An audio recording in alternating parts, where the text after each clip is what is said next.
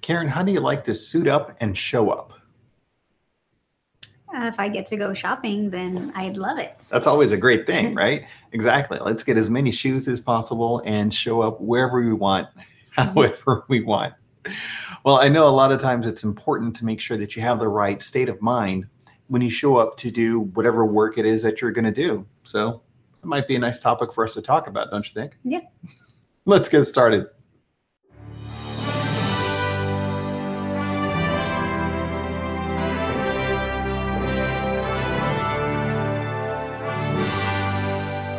Hello, everyone. This is Javier with the Gov Geeks. And I'm Karen. Also with the Gov Geeks, which means that together, of course, we are, again, the Gov Geeks. There we go. We really want to make sure we're hammering in that repetition. Thank you so much for joining us together. We get together every Thursday at 6 o'clock to talk a little bit about getting in and getting ahead in government. And this week, what are we talking about, Karen? We're talking about suiting up and showing up. Nice. It almost sounds like kind of like superhero type, right? You suit up and you show up to save the day. He had to go into the what were those things called? Oh yeah, something about like with a phone in it, and the phone had a cord, and you had to put in change. Which changed like what? Those little circular pieces of metal. Mm-hmm. Yeah, exactly. We haven't used those in some time. But yeah, you definitely have to suit up. And in fact, also, I think Captain America said something similar to that as well, where he's like, yeah, if you're going to fight a war, you have to wear a uniform. And he goes out and he gets his Captain America uniform. Mm-hmm. I think we've strayed off topic. No, you're right on topic. Oh, we're talking about suiting up. So what does suiting up mean in this tense? Well, I think it's making sure that you have the right equipment for whatever it is that you're going to do. So you're suiting up, you have the right gear, you're prepared and good to go. You have the right knowledge, skills, abilities, training, all of that stuff, mentality. Yeah, mentality. And I'm thinking even, more in the literal sense in terms of suiting up, that it's always good to suit up. Lucky tie, lucky guy. And then the other one on showing up is just deciding how you're going to present yourself mentally. What your thoughts are, how you're going to decide how to have an interaction with someone. Am I going to show up angry because I had a bad start to the morning and I'm going to get in and just have a bad day and make everybody miserable with me? Or am I going to go in saying, this is going to be a great day? Exactly. This is how I choose to show up. The other things happening around me may be terrible. There may be other things that you can't control. Maybe someone cut you off in traffic and everything on the way there, but you are making the active decision that you're going to show up and have that great day because happiness is a decision. Mm-hmm. Well, let's go ahead and talk about some strategies to help you all get in the right frame of mind to suit up and show up. So what's the first one? So the first one is to be prepared and mindful. Exactly. Yeah. Kind of like the Boy Scouts, always be prepared. I was a Boy Scout. Yeah. Just thought I'd throw that out there. And I think the idea about always be prepared really makes sense. It's having this preparedness concept for whatever it is that you're doing. If you're walking into a meeting, be prepared for what potential issues, problems, concerns may arise. Have questions ahead of time prepared or answers prepared and at the ready. So in the event of someone asking a detail, you have that information right there. Anticipate whatever the questions are, which I think is the whole idea about being mindful as well. Right. Or have a notebook or some way, whether it's a device, to take notes.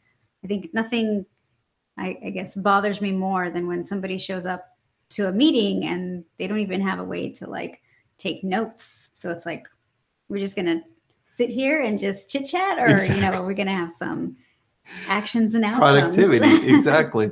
I once was interviewing someone and they showed up and they had their briefcase, had everything ready, but they didn't have a notepad or a pen. And so they asked the person to borrow it and everything. That was in terms of preparation. Just for looks. Exactly. Yeah. They showed up with, they suited up, but they didn't necessarily show up. They weren't mindful and they weren't prepared. Mm-hmm. So yeah, that leaves a definite mark in the memory as to, okay, is this person going to be reliable? Are they going to be the ones to be able to do all of the work necessary? But at least hopefully it was a nice bag. It was a gorgeous bag. Absolutely. We spent the whole interview talking about the bag. Right. What if it was like a special heirloom of his grandfather's that, was just a good luck charm? A good luck charm. Those are good. So Karen, you talked about like bringing notes, having a notebook as well to jot down different topic points, have do outs and everything else as well. An agenda. An agenda.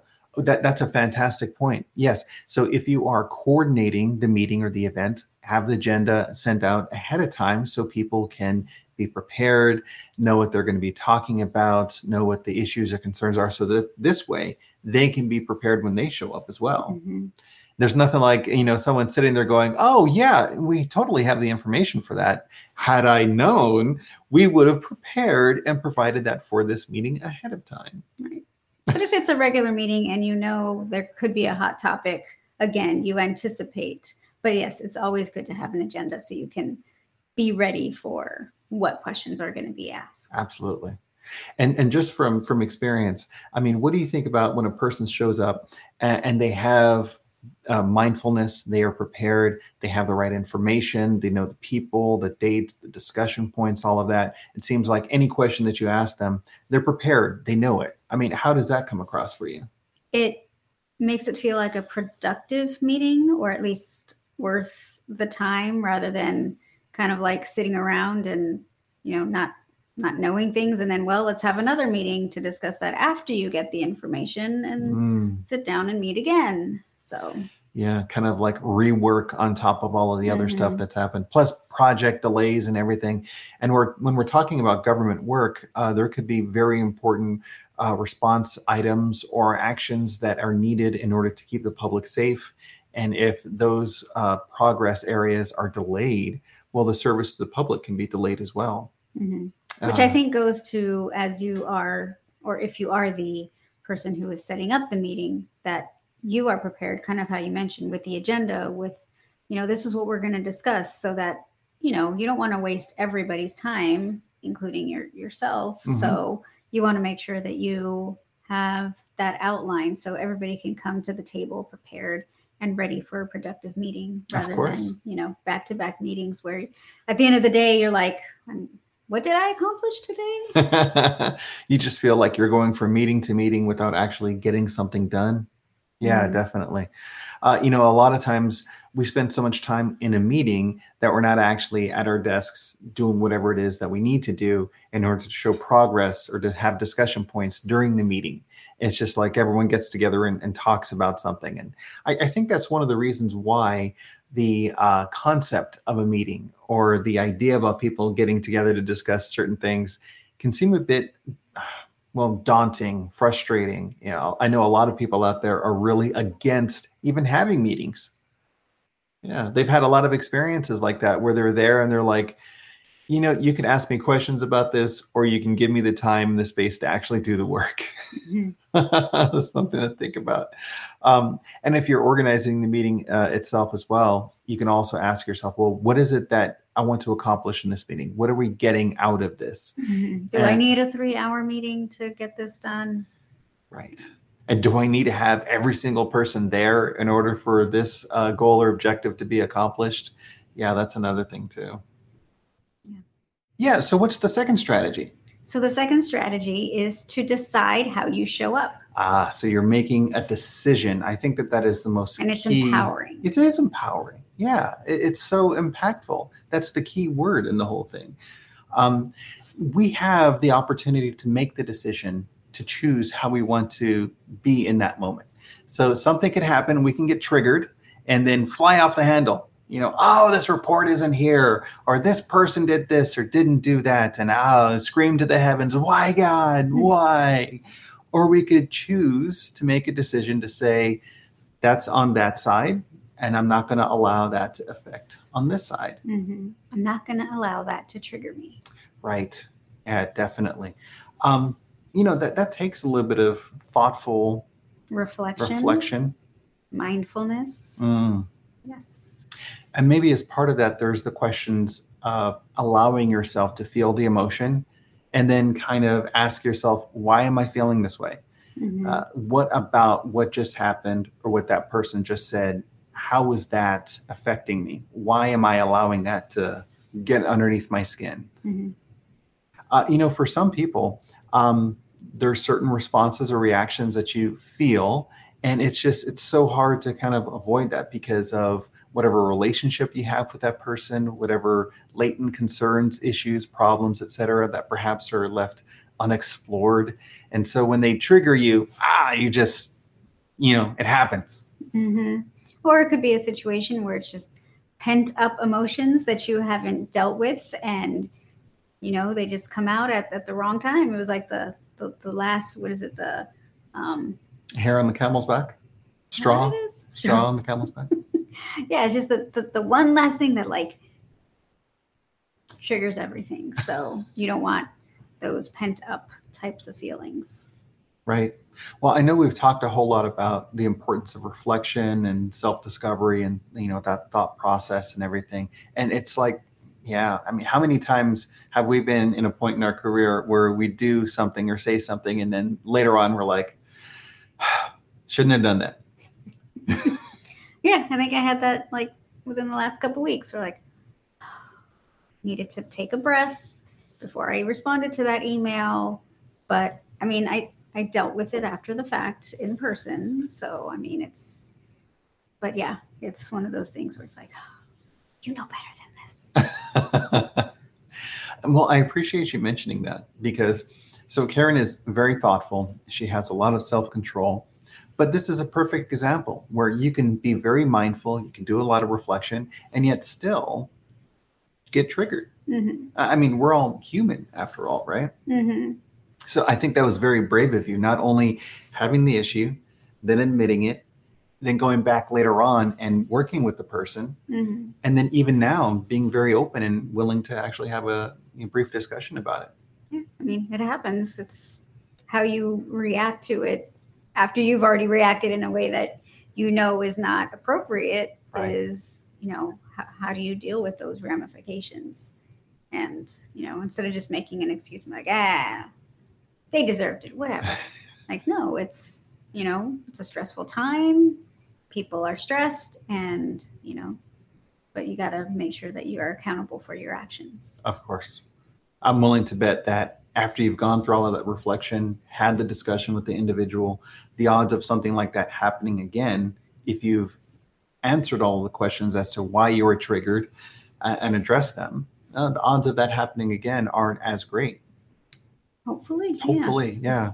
I mean, on the other hand, I know we've both worked with colleagues that don't do that. And it's like they explode one thing or another almost consistently. You could be like, yeah, okay, watch this. I'm going to say this and they're going to pop. Something I seem to recall many, many, many years ago, you running through hallways because you were in trouble for putting something in the mail that you weren't supposed to. And you're just running through the halls with the biggest smile on your face, even though you were in trouble. Yeah, it definitely was. I mean, the supervisor wasn't the nicest people, but yeah, I'm willing to admit that there was something that I did that I shouldn't have. You had a smile on your face while doing it. It was just the most amazing thing. Like, I was just standing there watching you like, I'm going to go get that. And I'm like, it would be like bawling and crying like, oh no, what am I going to do? Exactly. Well, that's making the decision, how you're going to show up and how are you going to show up.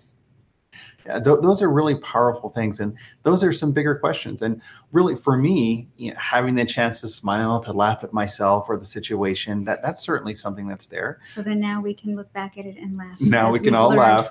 Exactly.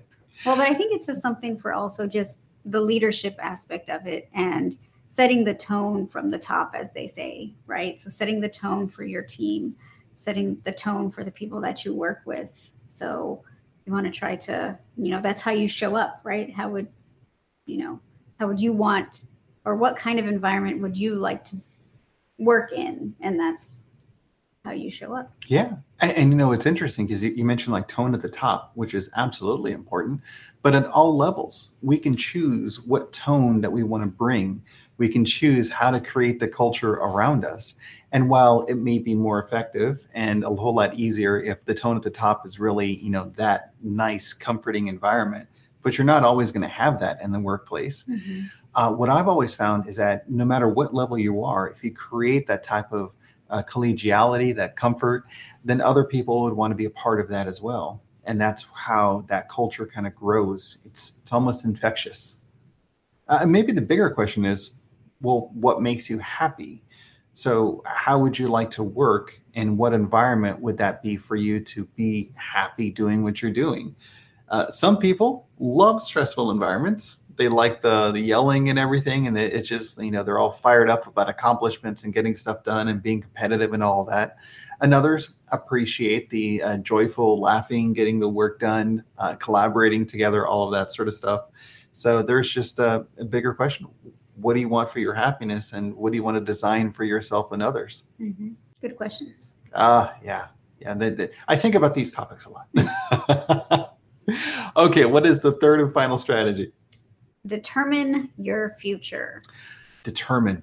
Another powerful heavy word. I was going to say it's very, very heavy there. Yeah, this sounds like suit up and show up where you're like determining the outcome, just like stoically looking to the future. Back to the Future. Looking back to the future.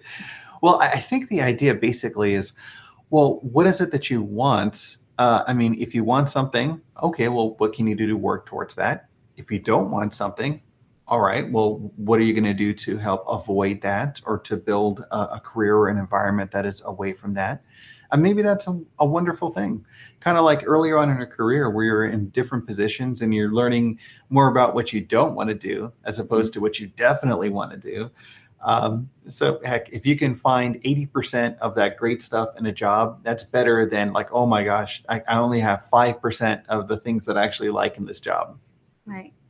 Or I think of it kind of as that old adage of dress for the job that you want, which, maybe actual physical clothing, right? But just embody the type of person that you want to be in your career. So if you're looking to be a specific type of leader, just there's nothing stopping you right now from doing that, or, embodying that type of person. Oh, absolutely. We are the heroes that we have been waiting for. Make the decision. Don't try to find that in someone else, or put your own interests and desires that you have in an environment or a leadership position onto someone else, because that's not them, that's you. So if that is what you want, embody that, live that. From your experiences what you like and what you don't like, and how you choose to behave in whatever environments. So make that your style, make that your choice. Basically, if you're getting yelled at and you're running down the hall feverishly, you can decide to smile on your face. Yeah. Yeah. I'm curious, just thinking about all of that, deciding how you want the future to be. Well, what is the future for you, Karen? Wow, that's a very powerful question. I don't know. And there's absolutely nothing wrong with that. I'm trying to focus on the present right now. So. Well, I appreciate you mentioning that. And, that's true for a lot of us, really. Why am I going to think about 5 years from now when I'm so stressed and concerned about 5 days from now, or what's happening in 5 minutes, or what just happened, or maybe even what happened 5 years ago, that you don't have the space to think about forward thinking of what you want or what you don't want. But at least you can pick a moment in time and think through, well, what did I learn from this? How is this valuable for me? How can I use this to move forward or to make myself better? So you can kind of grow towards that. You don't necessarily have to know where you want to be, at the big accomplishment in your career and everything. Right. But or like Pinky in the Brain, where it's like, what are we going to do tomorrow, Brain? Zoinks. Oh, I thought you were going to say brain slang. Go for it. Oh, take over the world. Try to take over the world. I think between the two of us, I'm definitely Pinky. You're the very smart Brain. Determined, focused. Maybe. Zoinks! Oh, man. Okay. Well, yeah, those are our 3 strategies. Karen, just to recap, what are the 3 again? So the 3 to suit up and show up are first, be prepared and mindful. Second, decide how you show up. And third, determine your future. That's awesome. I think all of these are very positive, empowering topics for you to really think about. So yeah, those are all yours. Please allow yourself the opportunity to consider them, implement them in your lives, and hopefully really allow yourself to suit up and show up going forward. So now we're moving on to the next section, which is our part where we have questions from the GovGeekdom. If you have any questions, please feel free to reach out to us at thegovgeeks.com. Submit your questions there in the contact us section, and we may be able to answer your question here on our weekly show. So we have 2 questions for us this week, Karen. What's the first one? How did you get your start? How did you get your start? That's such a great question. Well, for me, honestly, I started it was in the Department of Justice, the U.S. Attorney's Office for the Western District of Texas in El Paso. I was a law clerk. You almost did a little southern whistle there. Sometimes the Texas in me kind of squeaks out. It happens sometimes, but it's okay. But yeah, I started out as a law clerk. I was a student temporary employee. And believe it or not, I found out about the position because my former babysitter, when I was much younger, had that position. And just through, luck and networking and everything, I found out about it, put in the application, and thankfully they selected me. Interesting how it works, right? Mm-hmm. How'd you get your job, my babysitter? There you go. That's all you had to say. How'd you get your start? Babysitter. Well, how about you? Well, I guess my start would have been when I was the research assistant at the University of Texas at El Paso. UTEP? Working on cataloging a lot of military brain research, which was super exciting. That's awesome. Really enjoyed that work. And of course, Dr. Rosillo, who, was a pretty strong staple in our growth for our career. Absolutely. Thank you so much, Dr. Rosillo. We very much appreciate you. Seriously. Yeah. And then from there, really, I think being in forensics really solidified what I was going to. Forensics, like dead bodies and stuff, like CSI? I mean, that too, but speech and debate. Speech and debate. There we go. Yes. Forensics is the term for that in college. Right. Right. And being, the platform captain, I think, with you. Right? Or co-captains. That's right.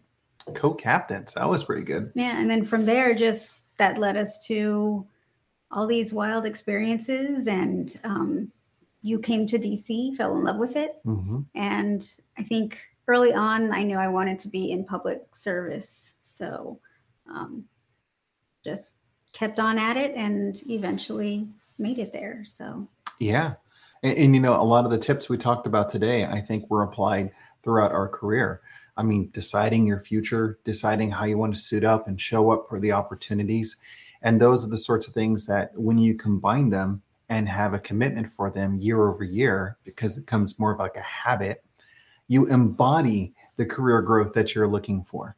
Right. And I think the thing that forensics did the most for me was get me out of that terrified shell of being in front of people and speaking in front of people. And I think that really helped me out a lot. So thanks to, of course, Sean Mena and Dr. Trejo in that program where they saw something in me that I did not see. So I think having that type of encouragement and empowerment as you're, going through your growth process is extremely helpful. Very much so. Yeah. And it's just, they're public servants as well. And what they had done as their employees of the University of Texas system, that was incredible. Changing lives. I mean, really shaping the future for people. Yeah. So. And then we got to do broadcasting on the local. NPR affiliate mm-hmm. on KTEP, KTEP, 88.5 FM. I enjoy that. Had a great time. I often say you enjoy hearing the sound of your own voice. Me? Really? Okay. So the second question is the SES worth it? The Senior Executive Service. What are your thoughts? I think it's really up to the individual. I think you need to understand. So it depends. Well, what about you, Karen? Is it worth it for you? I would think it would be worth it. There you go. We heard it here first. Submit all of your applications directly. No. Yeah, please continue. No, I just think based on the impact you could have as an SES, I think it would be worth it. The SES, it's a career decision on how you're deciding to change the career in the direction of government. They're very influential positions, very important positions to have. And for everyone's awareness, you typically have a graded scale from 1 through 15, and then you have the SES.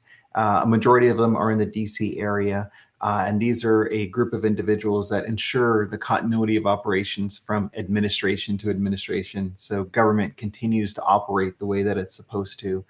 But yeah, very, very impactful decision-making, policy setting. It's a lot of responsibility, though. Again, the Superman quote, right? With great power comes great responsibility. Spider-Man. So what did I say? Superman. Oh my gosh. You can take away my card now.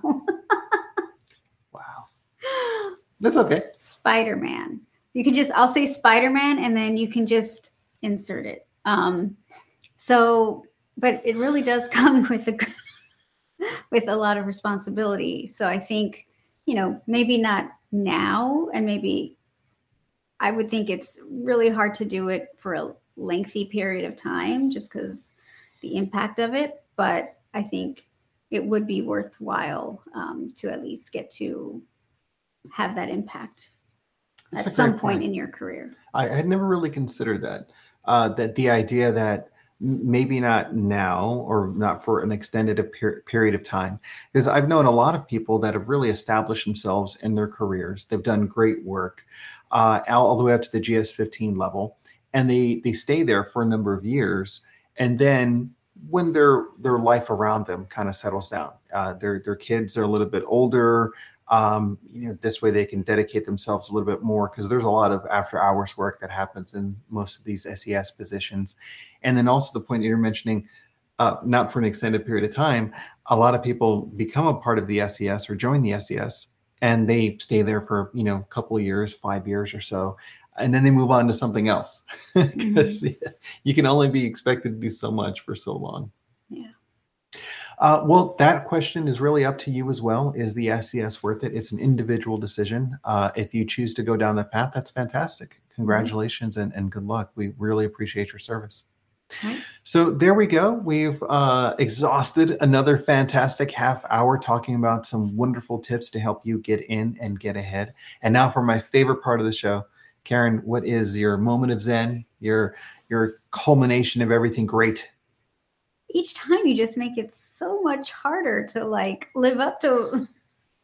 People's lives really here, their future is depending on this. No, I think you want to make sure how you show up, and whether you determine that and identify what you want to do in the future, how you show up will determine how you show up as a leader as well. So always show up as a leader. I think lead wherever you're at, and make sure that you just emanate that and exude that throughout your career, and try to be positive. I love it. Thank you so much. I really do. That's what it's about. You choose how you want to show up as a leader and help others. That's really what it's about. We really appreciate your service, and we look forward to seeing you next week.